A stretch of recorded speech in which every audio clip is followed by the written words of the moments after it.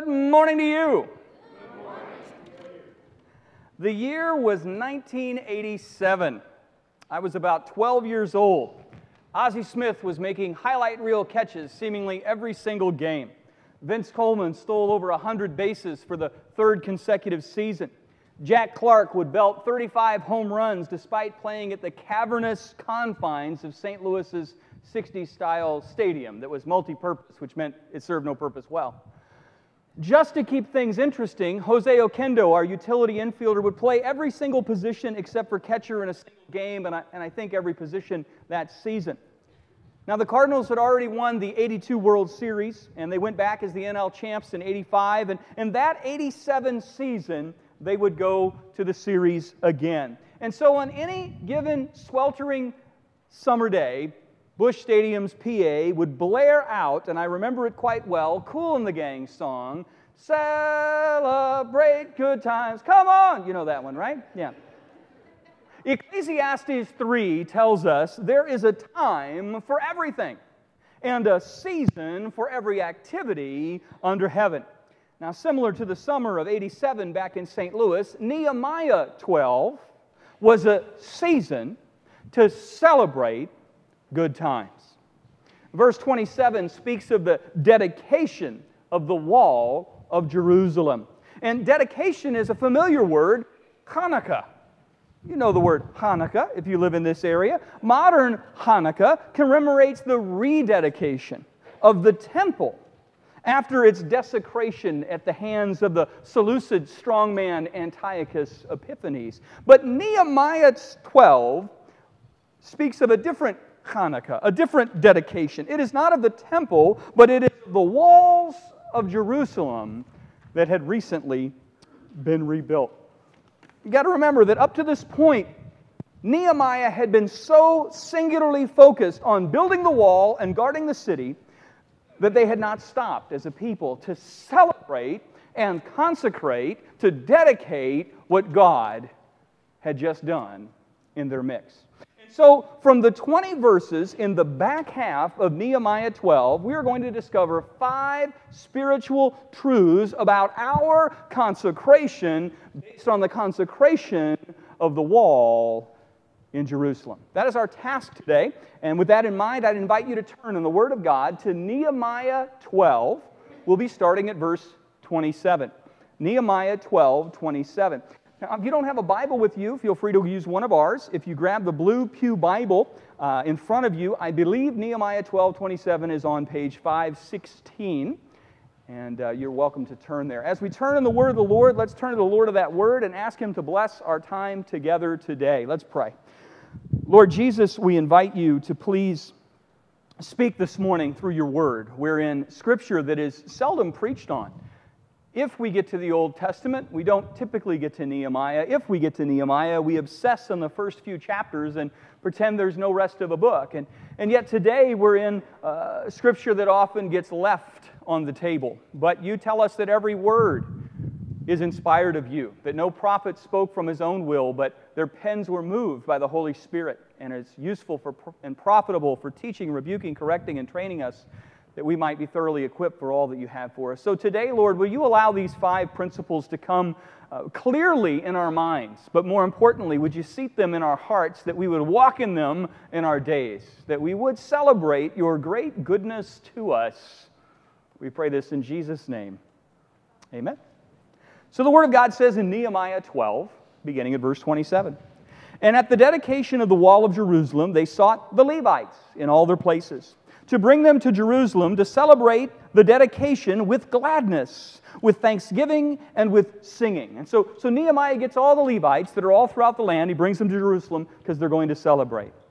With cymbals and harps and lyres, and the sons of the singers gathered from the districts surrounding Jerusalem, from the village of the Netophanites, and also from Beth Gilgal, and from the region of Gebza and Amanzabeth, and from the singers had built for themselves villages from Jerusalem, around Jerusalem. And the priests and the Levites, they purified themselves. So on one hand, they're singing. On another hand, they're purifying themselves so that then they can purify the people, so then they can purify the gates and the walls. And Nehemiah writes, verse 31, "And I brought the leaders of Judah," so the whole area, "up onto the wall. The leaders were standing on the high point, and I appointed 2 great choirs that gave thanks.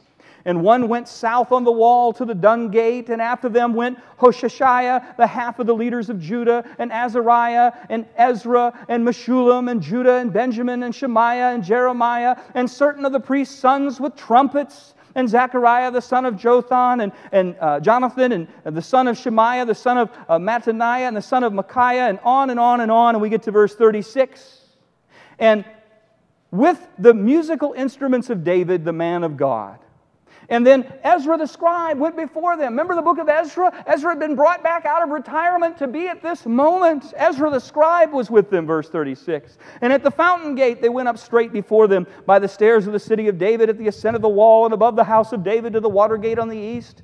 And the other choir," so that was just one choir, but then there was the second choir. "And the other choir of those gave thanks. They went to the north. One went from the south around the wall, one went from the north around the wall. And Nehemiah went with this group. Ezra went with that group. Nehemiah went with this group. And I followed with them. Half of the people on the wall above the tower of the ovens to the broad wall, and above the gate of Ephraim, and by the gate of Yeshana, and by the fish gate, and the tower of Eniel, and the tower of 100 to the sheep gate. And they came to a halt at the gate of the guard.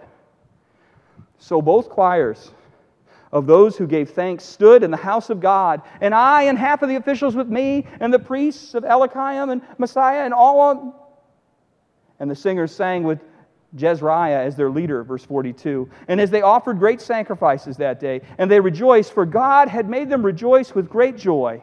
And the women and children also rejoiced." So you have what's happening on the walls with the leadership, and the priesthood, and the Levites. Then you have what's happening in the city, and it's everybody. "And the joy of Jerusalem was heard far away." Far away. Verse 44, "On that day men were appointed over the storerooms, the contributions, and the first fruits, and the tithes, to gather into them the portions required for the law, that the priests and the Levites, according to the fields and their towns, and for Judah rejoiced over the priests and the Levites who ministered to them. And they performed the service of their God, and the service of purification, as did the singers and the gatekeepers, according to the command of David and his son Solomon." What the Scriptures had told them long ago they were doing. They were doing it with joy.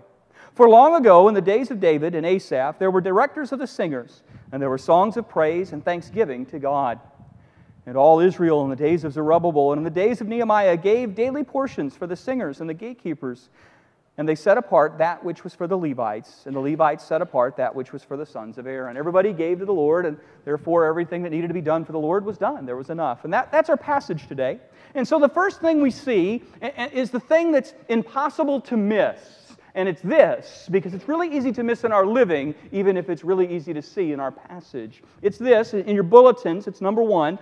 Spiritual consecration involves our intentional jubilation over the Lord's goodness to us. Our intentional jubilation over the Lord's goodness to us. So the first principle of spiritual consecration is that spiritual consecration involves our intentional jubilation over the Lord's goodness to us. You can't miss this in the passage. Most of the verses in our passage deal with this subject. Nehemiah, he assembles all of the Levites from all throughout the nation, and he has them converge in celebration at the wall's dedication. Verse 27 says, at the dedication of the wall of Jerusalem, the Levites were sought out from wherever they lived, and they were brought to Jerusalem to celebrate joyfully the dedication with songs and thanksgiving. Verse 28 notes, the Levites were joined by the singers. The singers also were brought together from the region around Jerusalem, from the villages of the Netophilites, from Beth Gilgal, and from Geba and Amanzah, and for all the areas that the singers had built in the towns around Jerusalem. Now these Levites and these singers, well, they were organized into 2 massive, great choirs. Verse 31 tells us, I had the leaders of Judah go up on top of the wall, where everybody could see and everybody could hear, and the acoustics were best. And I also assigned 2 large choirs to give thanks. One proceeded on the top of the wall to the right, to the dung gate, and half of the leaders followed them. Verse 36 tells us that Ezra was brought out of retirement for this moment, and he was going to lead that choir that was going to go around from the south. And then Nehemiah took the other great choir. Verse 38 says the second great choir proceeded in the opposite direction, that is, going southward, and I follow them. Nehemiah would lead this choir. On top of the wall, together with half the people, past the Tower of the Ovens and the broad wall, and on, stopping at a certain point. Verse 27 says, these choirs, they sang accompanied with music, with cymbals and harps and lyres. Verse 34, they were accompanied with priests who blew great trumpets.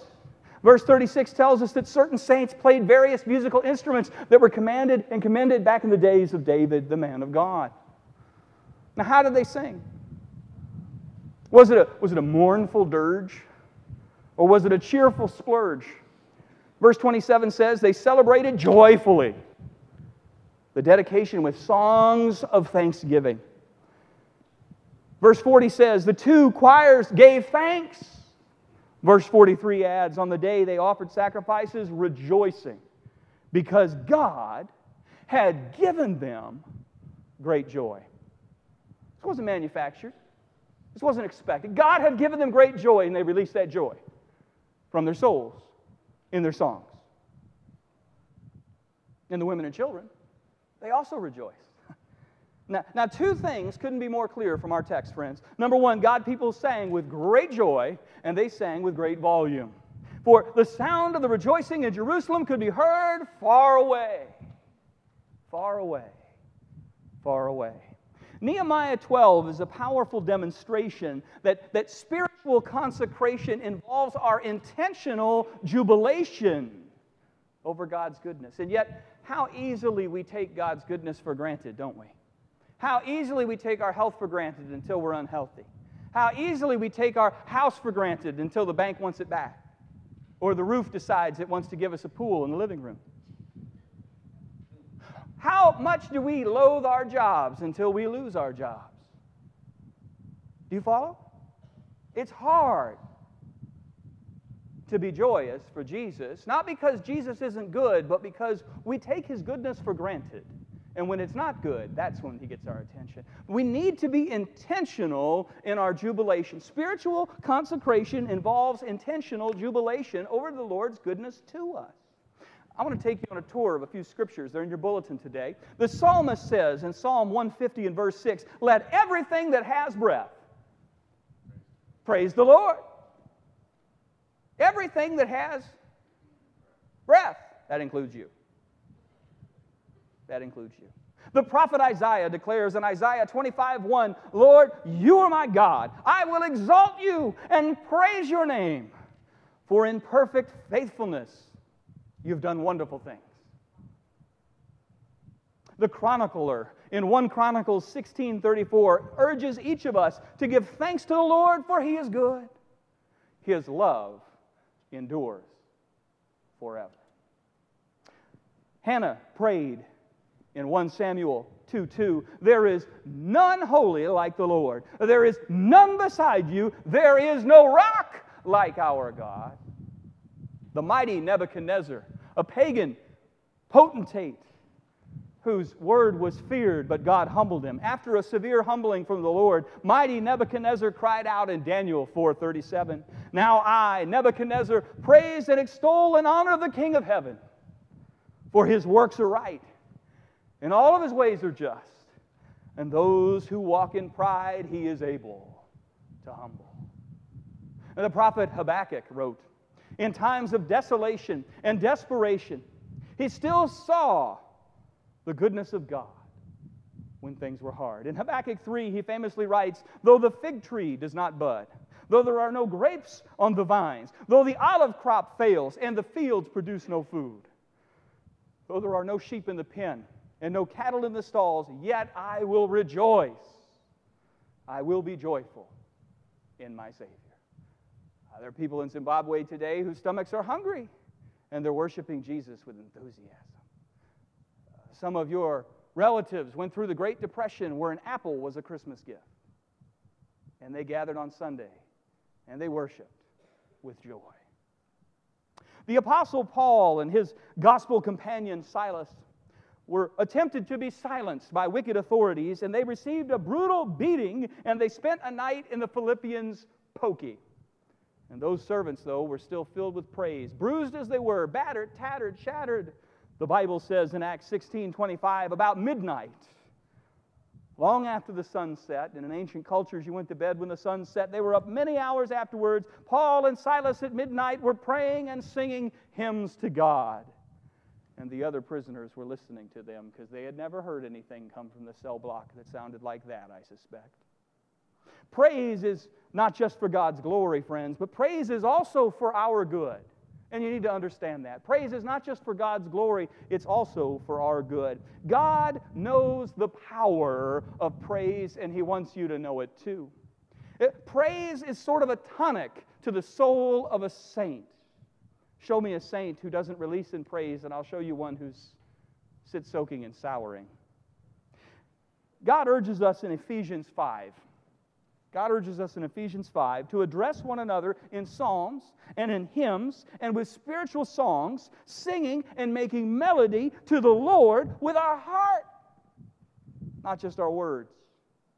Giving thanks always and for everything that God the Father has done through Jesus Christ our Lord. Friends, it's not just Bible people who knew that spiritual consecration involves our intentional jubilation regarding the Lord's goodness to us. This has been an open secret among the saints for as long as there have been saints. For instance, Martin Luther knew this truth very well. Martin Luther wrote, and I'll quote here, "Music is a fair and glorious gift of God." Amen? I am strongly persuaded, this is Luther, that after theology there is no art that can be placed on a level with music. For besides theology, music is the only art capable of affording peace and joy to the heart. He goes on and writes, "The devil flees before the sound of music almost as much as before the Word of God." Now, Luther not only praised the value of godly music, he produced some of the best of it. Almost 500 years ago, he penned the following: "A mighty fortress is our God, a bulwark never failing, our helper amid the flood of mortal ills prevailing. Did we in our own strength confide, our striving would be losing. Were not the right man on our side, the man of God's own choosing, dost ask who that may be? Christ Jesus, it is He." Now, the old Zimbabwean pioneer missionaries faced a lot of hardships. The first ones to go out down to the valley and plant churches. Some of them lost children. All of them battled with malaria and dysentery and wild animals and resistant hearts, and there were language barriers and cultural barriers. And Kim's grandpa built a house made mud bricks. The elephants would come and step on them. Can't build a house with stepped on bricks, right? Like, it was just frustrating. And those sturdy, steady saints used to sing a simple children's chorus whenever the enemy would try to sink them. Remember it? "It's amazing what praising can do." There's a line later in the song: "I don't worry when things go wrong. Jesus fills my heart with a song. It's amazing what praising can do." My good wife has sung that to me when I was ready to strangle someone for Jesus.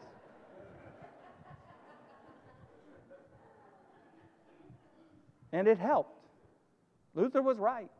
Scripture was right. Praising can be a tonic when grouching is chronic. It's amazing what praising can do. Friends, wouldn't our lives be immeasurably enriched if we began to follow Psalm 95? Literally, intentionally, and corporately. Psalm 95 goes a bit like this. Psalm 95 says, "Come, let us sing for joy to the Lord. Let us shout aloud to the rock of our salvation. Let us come before Him with thanksgiving and extol Him with music and song. For the Lord is the great God, the great King above all gods, and in His hands are the depths of the earth, and the mountain peaks belong to Him, and the sea is His, for He made it, and His hands formed the dry land. Come, let us bow down in worship. Let us kneel before the Lord our Maker. For He is our God, and we are the people of His pasture and the flock under His care. Now, you can do this with many psalms. You can do it with Psalm 96 and 98 and 100 and on and on and on and on and on. The point is, spiritual consecration involves our intentional jubilation over the Lord's goodness to us. And if we're not intentional, the devil's going to make sure it doesn't happen. That's just how it is. If you're not intentional in your jubilation over the Lord's goodness, you will only see the 6 things that you wish were different and not the 600 that most people would be thanking God if it was happening in their life at this moment. Embedded in many of those same verses is our second point today. Our second point today. Spiritual consecration involves our intentional inclusion of all those among us. Spiritual consecration involves our intentional inclusion of all of those among us. Now, we've already seen how Nehemiah brought back Ezra out of retirement. He included the aged Ezra. And then he summoned the Levites throughout all the land, not just the ones nearby, but anyone he could get by. He called on the sons of the singers from their various villages. He made 2 massive choirs, and he incorporated all the leaders of Judea, whether they could sing or not. But I want you to notice verse 43, because you'll miss it easily amongst all the celebrities. It was not just the movers and the shakers who were pressed into jubilant service as music makers. It was not just the vocally gifted and the instrumentally talented. No, the Bible is quite clear in verse 43 to say this. On that day, they offered great sacrifices, rejoicing because God had given them great joy. Now here it is. The women and the children also rejoiced. And the sound of rejoicing in Jerusalem could be heard far away. In patristic societies, that wasn't how everyone celebrated. But when God's people celebrated, everyone was invited to praise the name of God Almighty. Anyone and everyone was asked and tasked to worship this great and gracious God. For spiritual consecration always involves the intentional inclusion of all those among us. Now, we try and do this practically at Calvary. We have the little people with us the first half of the service. That means it's a little tighter in the first half of the service, right? That means the first half of the service, you might have somebody talking or coughing or opening a sweetie packet when you're trying to listen or sing, right? Why do we do that? We don't have to do that. We could have more seats for more visitors. It'd be easier, less disruptive if we just put them all down in quarantine from the beginning. Some churches do that. We do that on purpose because of principles like this in Scripture. We want them to learn to praise Jesus with the rest of us. Statistics are clear that in churches that utterly segregate their services by age, those youngsters who are spirited away so they don't get in the way never learn the way, and when they grow up, they go their own way. Overwhelmingly, it is true. When they graduate out of their graded programs, having only known church that was totally tailored to their tiny little preferences, they never learn to give a sacrifice of praise, do they? And so I want you to remember that the next time the colicky infant cries or the exuberant toddler interjects, thank God that we're a church that still has little ones, amen? Many churches would gladly take the noise of tots and the need to watch their tiny cots over a graying congregation in slow stagnation that's heading to inevitable cessation. Amen? Friends, we have much to celebrate. Let's make room for everyone Jesus is sending us. For those whose hearts have come to life through the aid of drums and guitar strums, there's room for you at Calvary. And for those who are moved by majestic organs and historic hymns, there's room for you at Calvary. But you know what? Worship isn't about us. It's about Jesus. You and I need to make a sacrifice of praise. There are things that aren't to our liking. That's okay. So that there is room at Calvary for that other brother to savor the Savior, because spiritual consecration involves our intentional inclusion of those God is sending to worship Him. Now, that doesn't mean that anything goes in worship. It doesn't mean that worship at Calvary is a free-for-all brawl where the lowest common denominator is our worship incubator. We have standards. We look studiously at the words, and we think carefully about what we're going to sing. But God doesn't call us to entertain the goats, friend. He calls us to feed the sheep. And we try hard to honor Jesus with every song, to bring a sacrifice of praise, to appeal to different groups who this is how their heart worships Jesus, and the words are theologically solid, and people are using their gifts and talents as the Lord has given them. And I thank God for that. This is not a performance up here, is it? Doesn't look like one, doesn't feel like one. Some Sundays it may not sound like one. That's okay. We're worshiping, not performing. Now, verse 3. You're going to point 3 today is a shift. Spiritual consecration involves, this is a little bit of an ouch one, involves our intentional purification. Spiritual consecration, you can't consecrate something unless you purify it, unless you set it apart. To consecrate, to set apart. Spiritual consecration involves our intentional purification from the things that would otherwise defile us. From the things that would otherwise defile us. I want you to look again at verse 30. And the priests and the Levites, they purified who? Themselves. Then they purified the people. Then they purified the wall. I want you to notice the order. The priests and the Levites purified themselves only. And only then did they purify the people and the gates and the walls. Friends, you know what the Bible says? You know what Jesus says? That Jesus says we must take the log out of our own eye before we try to take the speck out of somebody else. That doesn't mean there's never a place to help a brother in need. It just means that we need to be careful that we don't listen to the Bible as for them. When God speaks of confession and contrition and purification, Satan will always try to get us to fixate on our neighbor and his need. He needs to be more generous. She needs to speak in ways that are less malicious and more gracious and less salacious. They need to be more committed and less double-minded. But when God speaks to us in His Word, He speaks to us, not them. Before we can assist our neighbor, we have to get our own house in order. Amen?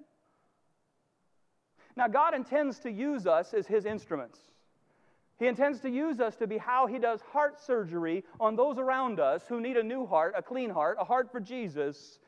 But God is no fool. No surgeon worth his salt will do open heart surgery with filthy instruments. Amen? And so each of us must go into the Savior's autoclave for some cleansing from time to time, that we might be effective instruments in leading people to Jesus. Now, if there's rust and dust where there used to be vigor and rigor in our witness, then I want you to remember Romans 12:11. Romans 12:11 says, never be lacking in zeal, but keep your spiritual fervor serving the Lord. We're going to say that together because you all look really passive for a verse that's really active.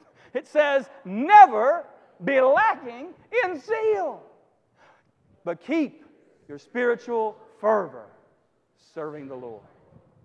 Does that describe you? If that describes you, praise God. If that's something you aspire to, then pray to God that you would never be lacking in zeal, but keeping your spiritual fervor serving the Lord. White-hot Christians catch fire, don't they? Now, if you're tired from all this tilling and you're seeing precious little reaping and you're discouraged, I want you to remember the promise of Galatians 6:9. Galatians 6:9. And let us not grow weary for doing good, for in due season we will reap if we do not give up. And so then, as we have opportunity, let us do good to everyone, especially to those who are of the household of faith. Many of you have been sharing with me as we have been praying that we'd be a perfume in the room, and God would give us up front in our face opportunities to share that are so clear we can't walk away from. Many of you have been sharing with me how God has started answering that. And you're starting to get opportunities. And people are actually coming and saying there's something different about you, or you're so loving, or what happened there? Why did you react that way? Don't go weary in living for Christ. And in time, you'll have an opportunity to talk for Christ. It's been well said that you are probably the only Bible many people will ever read. Do they want to close the book when they meet you, or do they want to hear the next chapter? Now, some of us, it's fervor and zeal we need. Some of us, it's a weariness of waiting to see the progress. But for some of us, the issue of being in the autoclave is different. Maybe you've let the sewer of sin into your heart, and the stain of sin is clinging to your hands. And if so, the Bible has an answer to that, and that's James chapter 4. James chapter 4 says, well, wash your hands, you sinners, and purify your hearts, you double-minded. Draw near to God, and He will, well, He'll hate you and have nothing to do with you and can't believe that you weren't holy in the first place. It's not what it says. That's what the devil says. He says, draw near to God, and God will draw near to you. It's the devil that's telling you you're dirty, stay away. Your Savior's saying you're dirty, come here, let's fix that. Humble yourselves before the Lord, the Bible says. Humble yourselves. Now maybe that old liar of a devil is throwing back in your face all the muck and yuck that you've indulged in. And perhaps he's whispering, you know, God can't use you. Maybe he's saying something like, you can't clean up a dirt clod. And that's what you are. Well, friends, stop listening to that old brimstone whisperer and renew your mind with Scripture. The author and perfecter of our faith tells us in 1 John 1:9, if we confess our sins, He is faithful and just to forgive us and to cleanse us from all unrighteousness. He doesn't just forgive us, He cleanses us. Not from some of it, from all of it. It is the devil who's telling you you can't be used. It's the Savior who's saying, but you're who I've chosen. The Father told the Son, you are the light of the world. The Son told us, you are the light of the world. That is the mission He has given to the Christian. Now, once our hearts are right, there's an urgent need to heed that we would maintain what we have so scrupulously attained. That we get to a point where we're right and it's easy to fall back down. And that's where point 4 comes in. Spiritual consecration involves our intentional preparation through the implementation of precautions so our consecration is not lost through careless negligence. That's a mouthful. That's why I write it down in your outline. I'm going to say it again, then I'm going to explain it in simple terms. Spiritual consecration involves our intentional preparation. You do something proactively, you work ahead through implementing precautions. You do things that keep you from falling behind so that our consecration is not lost through careless negligence. Gravity will drop my keys every time. If I let go of my keys, how many times will they fall?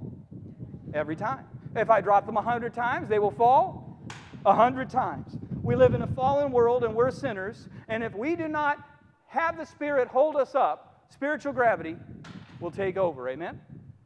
Yeah, that's how it works. And so we have this point in our passage, that spiritual consecration involves our intentional preparation through the implementation of precautions. So our consecration is not lost through careless negligence. It's a challenge of parallel wording there, trying to make that happen, right? Look at verse 44. You're going to see they were meticulous in this. They were careful in this. They were proactive in this. They were prepared in this. Verse 44, on that day, men were appointed. They said, these are the right guys. Let's get them in here. And over the storerooms, there's stuff that needs to be taken care of. And over the contributions, there's gifts that need to be taken care of. And the first fruits and the tithes, to gather them in the portions required by the law. So there was a reason and a way and a method they were going to follow. For the priests and for the Levites, according to the fields and the towns, and for Judah rejoiced over the priests and the Levites who ministered. There were rules and functions and particular people and particular roles. Verse 45, and they performed the service of their God and the service of purification, as did the singers and the gatekeepers. Those special people and special roles were doing their special tasks to the glory of God. According to the command of David and his son Solomon, that is what was laid out in Scripture. For long ago in the days of David and Asaph, there were directors of the singers, and there were songs of praise and thanksgiving to God. And all Israel in the days of Zerubbabel and in the days of Nehemiah gave a daily portion to the singers and the gatekeepers, and they set apart. That was for the Levites, and the Levites set apart. That was what for the priests, the sons of Aaron. Here's the deal. In those verses, don't miss this. The people set up godly systems And then they appointed godly people to supervise the ongoing, continuous implementation of those godly systems so that all of their hard-fought gains would be maintained. It doesn't do any good to win a battle and then go home and let the enemy retake over. And Christians do that all the time. If we show up for the fight, if we fight God's way and we get God's victory, then we get lazy and the enemy comes right back in. We're going to see that very clearly next week in our final chapter. We're going to see tragically in the last chapter that as soon as Nehemiah, the godly leader, had to return to Persia like he promised, the potentate who allowed him to come initially, as soon as Nehemiah left, all the godly protocols slowly become abandoned. And they cease providing for the kingdom workers. So the Levites ceased doing their kingdom service.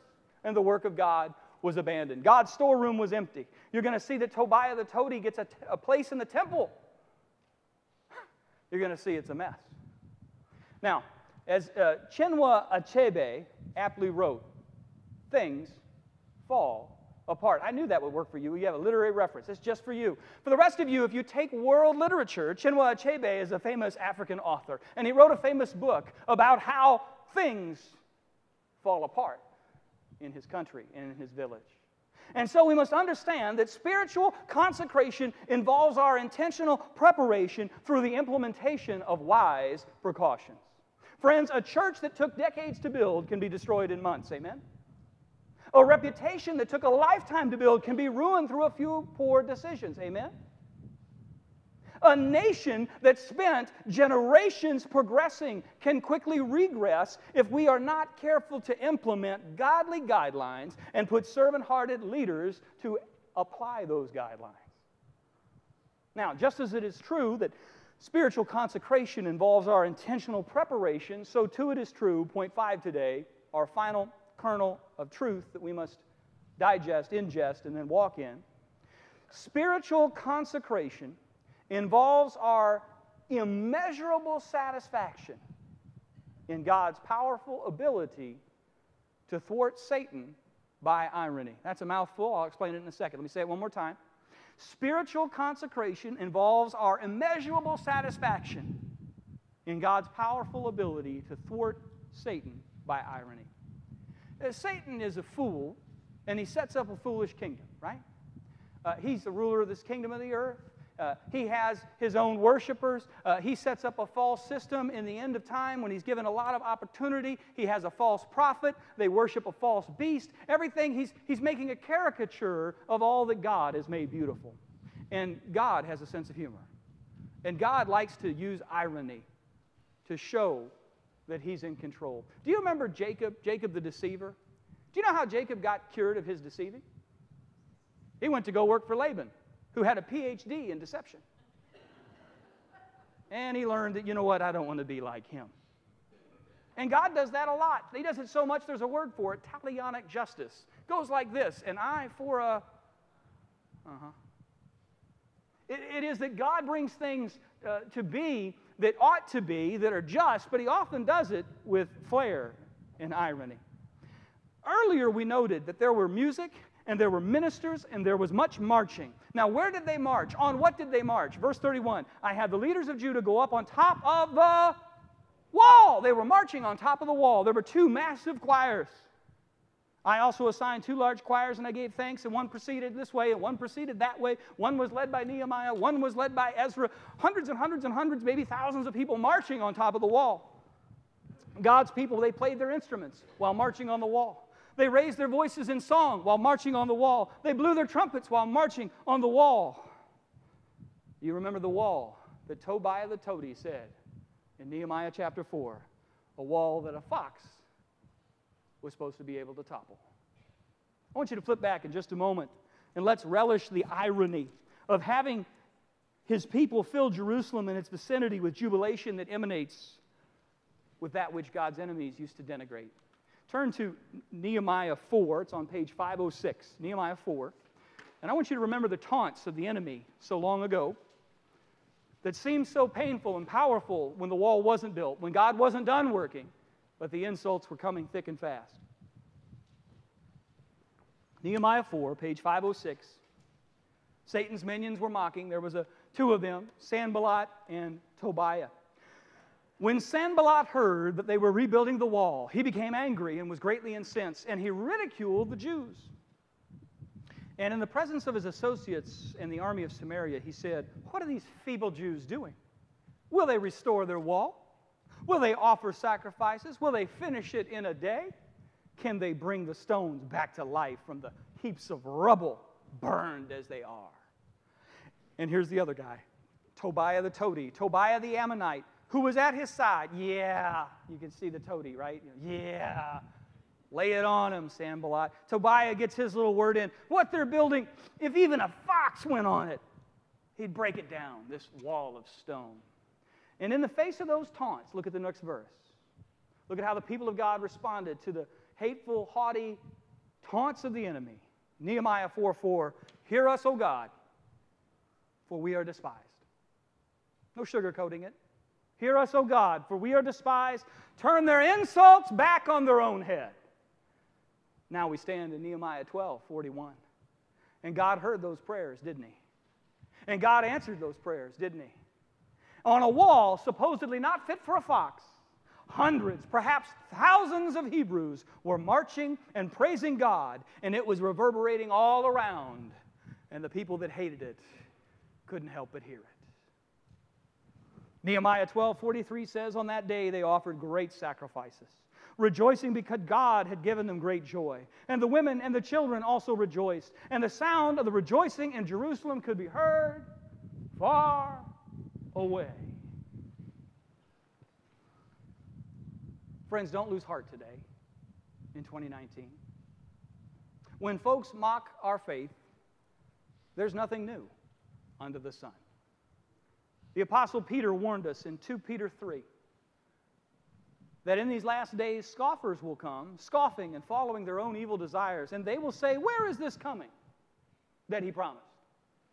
Ever since our fathers died, everything goes on as it's been since the beginning of creation."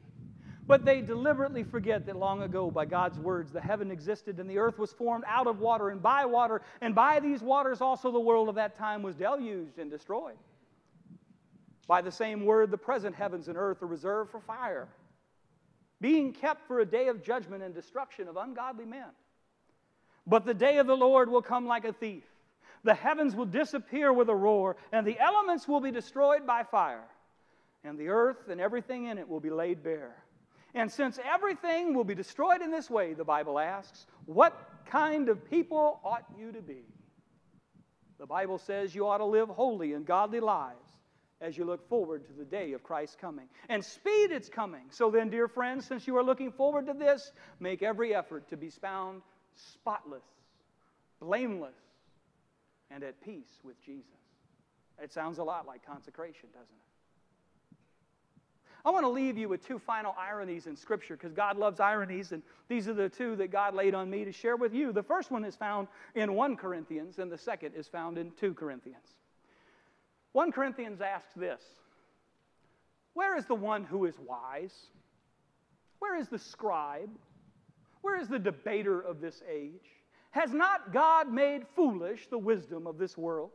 For since in the wisdom of God the world did not know God through its wisdom, it pleased God through the folly of what we preach to save those who believe. For Jews demand signs and Greeks seek wisdom, but we preach Christ crucified, a stumbling block to Jews and folly to the Gentiles. But to those who are called, both Jews and Greeks, Christ is the power of God and the wisdom of God. For the foolishness of God is wiser than the wisdom of men, and the weakness of God is stronger than the strength of men. Friends, did you know that God uses the ordinary to do the extraordinary? He likes to use old men to stare down Pharaohs, 80-year-old Moses. And He likes to use little boys like David to take down Goliaths. Let God use you this week despite your weakness, so that His strength can be seen. Don't listen when the enemy goes, "Oh, well, you just don't have the strength to do this, say this, be this." That's right. But Jesus does. Let God use you despite your ineloquence, that the simple gospel might be clearly heard by your witness. Moses said, I'm slow of speech. Acts says he was mighty in speech. What changed? God working through him. Some of you are here today, and you've been asking God to move in a certain area. Remove a barrier, overcome an obstacle, or take away some crushing weight that's on your heart. And perhaps God has not seen fit to do that yet. And I want you to know you're in good company. Something similar happened to the Apostle Paul. This is our second irony I want you to leave you with today. Paul was 3 times denied his prayer. He 3 times prayed, Lord, remove the thorn in my flesh. This hurts. It's an encumbrance. It's holding me back. I can't get my mind off of it. 3 times he prayed. And this is how God answered in 2 Corinthians 12:9. You sang about it. My grace is sufficient for you. For my power is made perfect in what? In weakness. We'd all like to be strong supermen, but Christ is usually seen through me when they realize that only Jesus could do it, not me. So Paul concluded that this thorn that God wouldn't take away, that was keeping him humble, keeping him needy, keeping him tender, and he was getting God's grace to deal with it instead of being removed from it. Paul concluded, therefore, I will boast all the more gladly of my weaknesses, so that the power of Christ may rest upon me. For the sake of Christ, then, I am content with weakness, with insults, hardships, persecutions, and calamities. For when I am weak, then I am strong. Do you know why? Because when you're weak, you lean up next to Jesus, and He's got all the strength in the universe available. In light of these ironies, let's pray today. With every head bowed and every eye closed. Lord, you are so good to us. Help us overflow with intentional jubilation over the fact that you are so good to us. Help us this week to dwell on whatever is true and whatever is honorable and whatever is just and whatever is pure and whatever is lovely and whatever is commendable, and if there's any excellence and if there's anything worthy of praise. Lord, help us to think on these things in a world that tries to put our mind on things that don't matter. Refocus our minds to what matters. Help us to intentionally include others in our joyous chorus for Jesus. Let us be a perfume in the room, not a stench in the trench. May we be a lighthouse, not an outhouse, this week for the fame of your name. We ask, Lord, that you would make us a peculiar people, as you write in Scripture. The kind that shine for Jesus like bright stars in a wicked world. Make us the kind of people that are effective and productive. Make us attractive ambassadors of our beautiful King. Less of us and more of Jesus. We ask that you'd purify us from the things that would defile us. Help us this week to choose the greater over the lesser when the tempter comes a-calling. Enable us to implement wise precautions to assure our ongoing consecration. And let us savor the many ironies of the reality that we do all this not in our strength, but in Christ's strength. Let us learn to lean on Jesus, the author and perfecter of our faith. Remind us again, Lord, that Christ is our hope and glory, and that apart from you, we can truly do nothing. Amen.